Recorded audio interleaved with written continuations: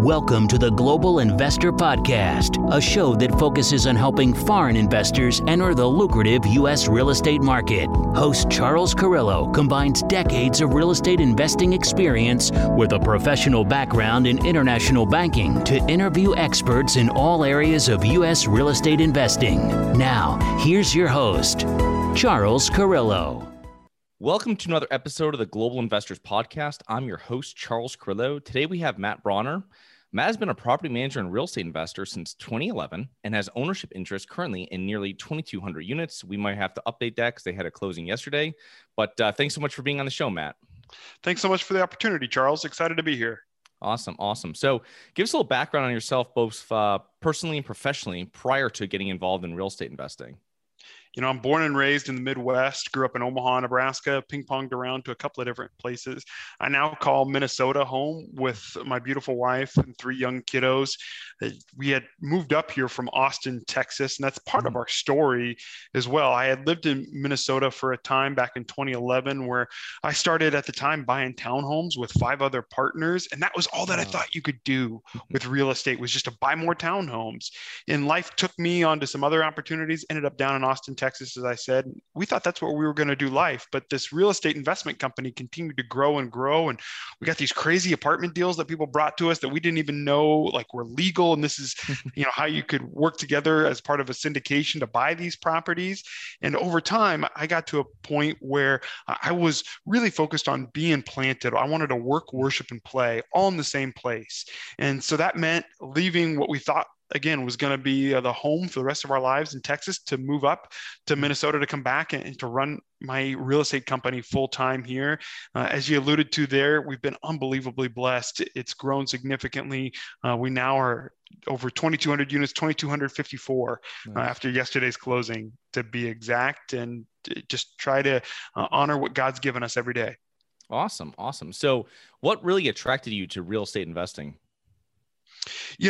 I wish I could tell you that I was so smart that I was able to clearly articulate the risk profile and say for the risk-adjusted returns, there's just nothing that beats real estate. When the fact of the matter was, it was in 2011, we had about 10 guys that were getting together to throw maybe a little bit more like 12 to 15, throw $50 a month at the stock market and drink beer. And it was really more the latter than it was the former on that. And one guy said, if you're really interested in putting some money to work, come to Perkins next weekend for breakfast. And we had just, for lack of a better way to say it, looked around at all these townhomes that had really taken a beating in 2011 and said, there's no way that they're worth half what they were 2 to 3 years ago. There's more opportunity here. People are still looking for a place to live. People are still paying rent. There has to be a way to utilize this. And so we bought our first one. And from there, it just became the dependability and the predictability of real estate. We still have surprises in our business, but what I tell people a lot, and the reason I've continued to come back, no one can put a pencil and show me any math that supports Tesla or Amazon's valuation. It's just not possible, right? The fact of the matter is you can do that with real estate, and it's our ability to drive tax-deferred value for us and our investors that's kept us coming back. Yeah, for sure. So you started with townhomes. Can you tell us about your first investments, what you guys did, what went right, what went wrong? I mean, buying in 2011 obviously was a great decision. We were really blessed all the way up through about, I'll say 2017. We just continued to buy more townhomes. That along the way, though, that success bred our first mistake, which was that the assumption that all properties operate the same. We'd seen these townhomes lease up so quickly, have low maintenance tenants, and we thought this has got to be the way all tenants are. And so we bought older homes that were retrofitted, things that would call themselves an apartment building, but they were really like this chopped up sixplex. And those, we were blessed to be able to get out of those with our capital back, but that's not the case. The property type really matters. Your ability to effectively manage that property really matters. That's why right now in the Twin Cities, we really like Class C assets because they're stacked, right? So if you have leaks, it leaks down into a bathroom. It's easier to isolate. It's really easy to build systems around these. You can learn the units. They're more predictable. Your underwriting is more predictable there. So I would say that was really one of the key mistakes that we made early on, was assuming that all properties operated the same. Oh yeah, yeah, I could definitely see that. It's I'm a big proponent of Class C, so it's most of what our portfolio is Class C. So it's awesome. Nice. Let's talk about managing property. So do you manage all your own properties? Is that how it works now? Or I mean, you're in one area, so I imagine you're managing it all. Is that correct? We're managing about 15% of our properties. Okay. On the other ones, we utilize third-party managers. We don't do any fee management. Again, the Mhm. story of I'd love to tell you, I was so smart. Like, hey, we're going to be vertically integrated, and this is how we're going to monetize. It came about because we needed a way to pay ourselves, and then over time, it became a means to capture more value. Certainly, what I'm most grateful for in my experience as property management is my ability to understand the basics of real estate. I tell people all the time, I can make a spreadsheet show you all the pretty numbers you want by how I manipulate rent and expenses. But it's your ability, and we come up with all these crazy scenarios in private equity to show how we can do deals, and those are fun to talk about and important. But what's more important is how you understand the fundamentals of the business. What can you rent the unit for, and what's it going to cost you? Money in, money out. That's the basic. Yeah, for sure. It's I've had friends that were in private equity when I started investing in real estate like 15 years ago, and they'd make these complicated graphs and programs and stuff for it. And I was like, yeah, I understand what you're doing when you're comparing one investment to another, but it's really a straightforward business in the sense that what's our comparables? What are we buying it for? What are we going to rent it for? And what that return is going to be after we take into consideration all the expenses and reserves. But so what type of properties for you guys right now managing? How do you make the decision if you're going to manage it yourself or if you're going to put it out for third-party management? It really comes down to the location of it. If it's in the Twin Cities here, we're likely going to manage of it. There are some larger complexes where we've partnered with existing operators here and that they have their own management infrastructure. And then we've been really active. It's kind of random, but it's been relationships and then doubling down on the markets as we look towards the Mid-South area of the country. Anything down there, we're utilizing third-party management. Okay. All right. That makes perfect sense. So with property management being, as I consider, probably one of the most important elements in real estate investing, what are some good traits of a good property manager and how would an investor go about finding one? Sure. So a property manager is going to be as good as their systems. So you want to evaluate what are their systems for really the three phases of property management. That's HR, construction, and accounting. Construction is pretty broad, but everything from help me understand if a tenant has a maintenance request, how do they make that known? Do they use a ticketing process, right? So that you can actively track the progress on completing that request so that the tenant is notified. That's customer service at a basic level. We like good customer service because tenants that are happy stay. Tenants that stay keep our turnover costs really low. It's an important thing to watch. Your accounting, your property manager should be able to give you a full suite of reports on demand, whether it's your rent roll, your balance sheet, your P&L, and then should have good audit functions in place so that they can show you, hey, show me a receipt for this transaction that I see here that you made on my behalf. And then your property manager, as I said, HR, the people that they are hiring to do your leasing for you. Leasing is basic sales. How do we make sure that we are capturing the tenants who are most likely to pay market rent and stay for extended periods of time and steward your property? Yeah. No, it makes perfect sense. What kind of systems do you guys have put in place? Obviously, I imagine a ticketing system, as you just mentioned, but any other systems that you guys have put in place that have really streamlined your management portion of the business? We have a ticketing system for maintenance. We use professional property management software. That's another thing.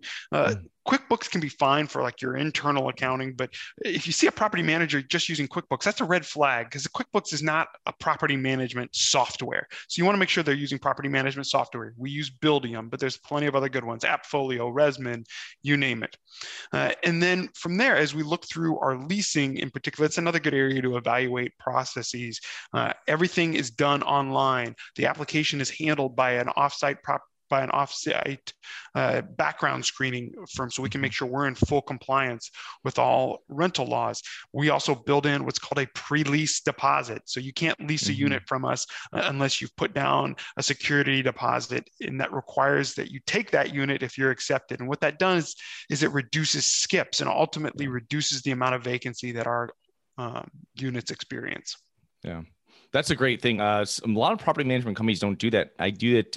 One of our property management companies does that, and it's like at least, I mean, even $50 really minimizes it.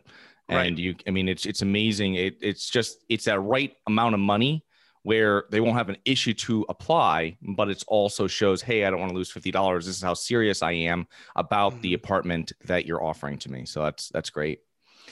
When you're talking to new investors, or if a new investor asks you for any kind of information on if they should self-manage or if they should seek third-party management, what do you usually say in that situation?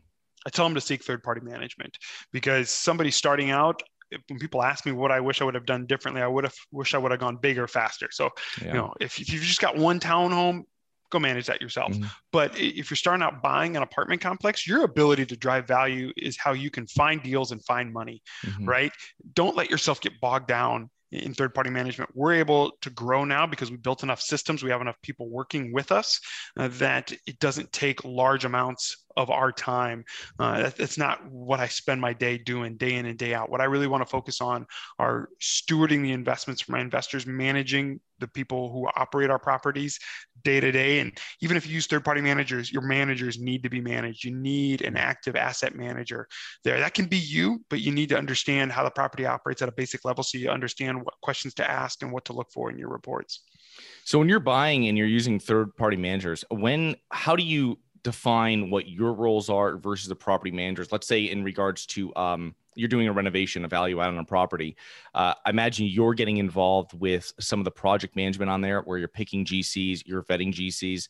Is that what you're telling your property manager, hey, we're going to take care of project management on this? You're taking care of, like, support inquiries, rent, leasing, all that kind of stuff. Is that correct?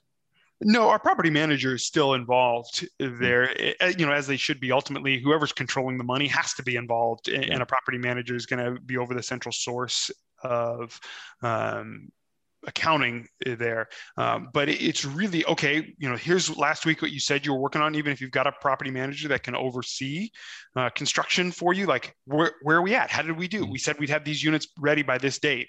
Are they ready? Are they not? Why not? What's the problem? What's the holdup? And being able to dig into that granular of detail. Yeah. Okay.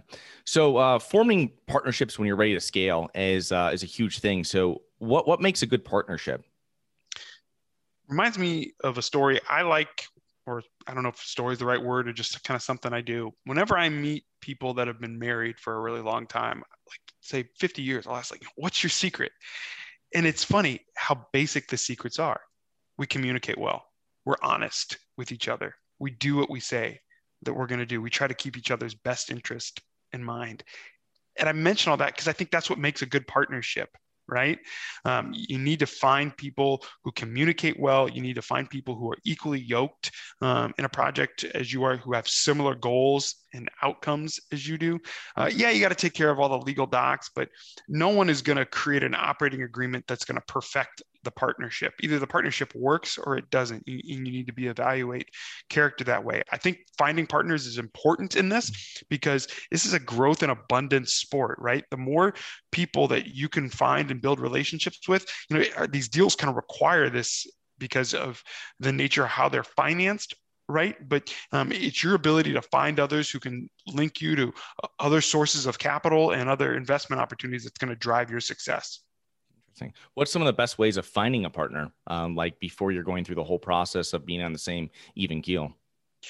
For me, it's just been talking about what I do. I don't utilize a platform. You have people like yourself and others who've been incredibly successful, putting what they do out in a podcast or out through social media. I've just had to be very intentional about making sure I'm finding time day in and day out to have coffee, have lunch with those who I think might be of interest or might have an interest in what I'm doing, and vice versa there, so that we can always look for new people to be working with. It's part of, how I conduct my week, going through a list of all my key relationships. Like, all right, I haven't gotten in front of this person in a while. What's important here? How can I go back?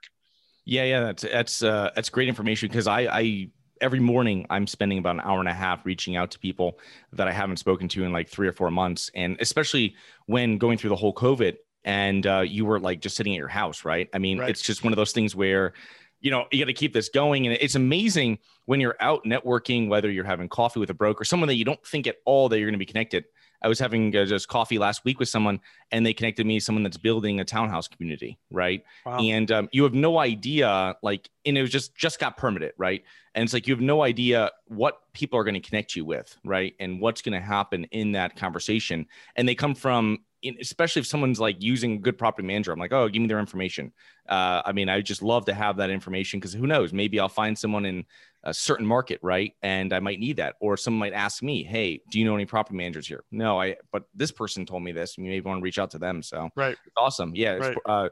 The relationships are such a big thing in real estate, especially when you're getting into commercial real estate. Agreed. So what mistakes do you commonly see real estate investors make? Well, to touch on what I mentioned earlier, assuming all properties operate the same. I think right now there's a lot of exuberance around real estate. I think it's Buffett who said, the definition of a troubled market is too much money chasing too few deals.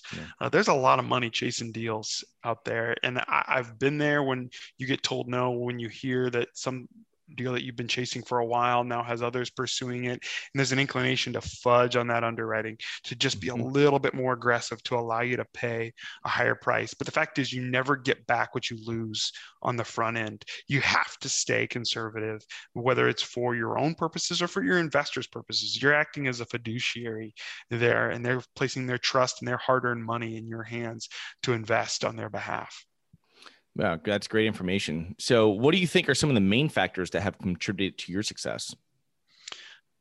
I think one, it's been my partners and the relationships that we have formed, our ability to work together as we have grown this company.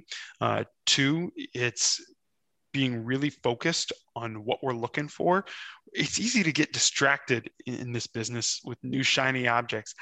We really like apartments, Class C, Class B assets in these markets. We're going to focus here. And then I think there's an element that people, especially on the front end of this, can be a little bit surprised by. It's just hustle, being willing to go out there and find other people who are doing what you're doing, to continue to call back brokers after your call doesn't get returned, to continue to go talk to investors when people look at you like you have two heads as you talk about syndicating an apartment. You just can't replace hustle. Yeah. Awesome.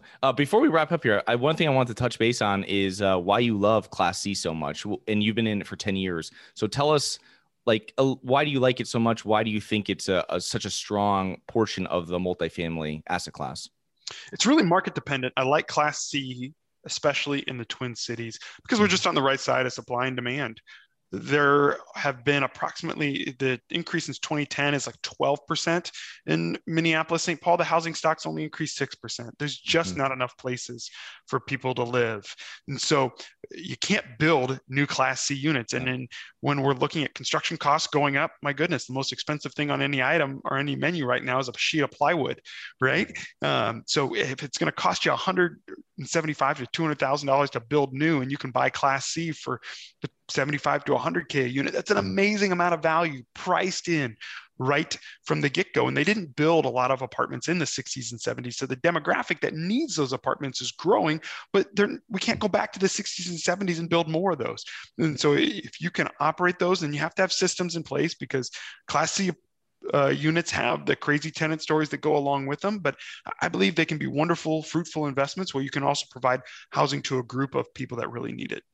Yeah, for sure. And the other thing too, with that, adding to it is, you have people that you're going lower than a Class C. Not many people are going to live there. Most people, depending on what situation they find themselves in, will live in a C or C plus area, C or C plus apartment. And I feel it's something that a lot of markets, especially where we are in Florida, there's not really that much in that middle zone. That's why you have a lot of people in some of these very expensive markets that are spending so much money of their income on rent, because it's missing that C plus C asset. And it just pushes people, hey, I don't want to live in a C minus property or anything like this, or a D property. So there's no C plus I can find, or C, I have to go all the way up to B. And that's where it's getting really expensive. So I feel that it's such it's amazing, like in certain markets, how much demand there is for it. So I 100% agree with you. Absolutely. How can our listeners learn more about you and your business? You can find me online. My name is Matt Bronner on LinkedIn. That's the best way to connect with me. Also send me an email at matt, at NWS. It's N as in Nancy, W as in World, S as in Sarah, Properties, all spelled out, Matt at nwsproperties.com. Okay, thanks, Matt, for being on today, and looking forward to connecting with you in the near future. Thanks for having me, Charles. Talk to you soon. Hi guys, it's Charles from the Global Investors Podcast. I hope you enjoyed the show. If you're interested in getting involved with real estate but you don't know where to begin, set up a free 30-minute strategy call with me at schedulecharles.com. That's schedulecharles.com. Thank you. Thank you for listening to the Global Investor Podcast. If you like the show, be sure to subscribe on iTunes or Google Play to get new weekly episodes. For more resources and to receive our newsletter, please visit globalinvestorpodcast.com. And don't forget to join us next week for another episode. Nothing in this episode should be considered specific, personal, or professional advice. Any investment opportunities mentioned on this podcast are limited to accredited investors. Any investments will only be made with proper disclosure, subscription documentation, and are subject to all applicable laws. Please consult an appropriate tax, legal, real estate, financial, or business professional for individualized advice. Opinions of guests are their own. Information is not guaranteed. All investment strategies have the potential for profit or loss. The host is operating on behalf of Syndication Superstars, LLC exclusively.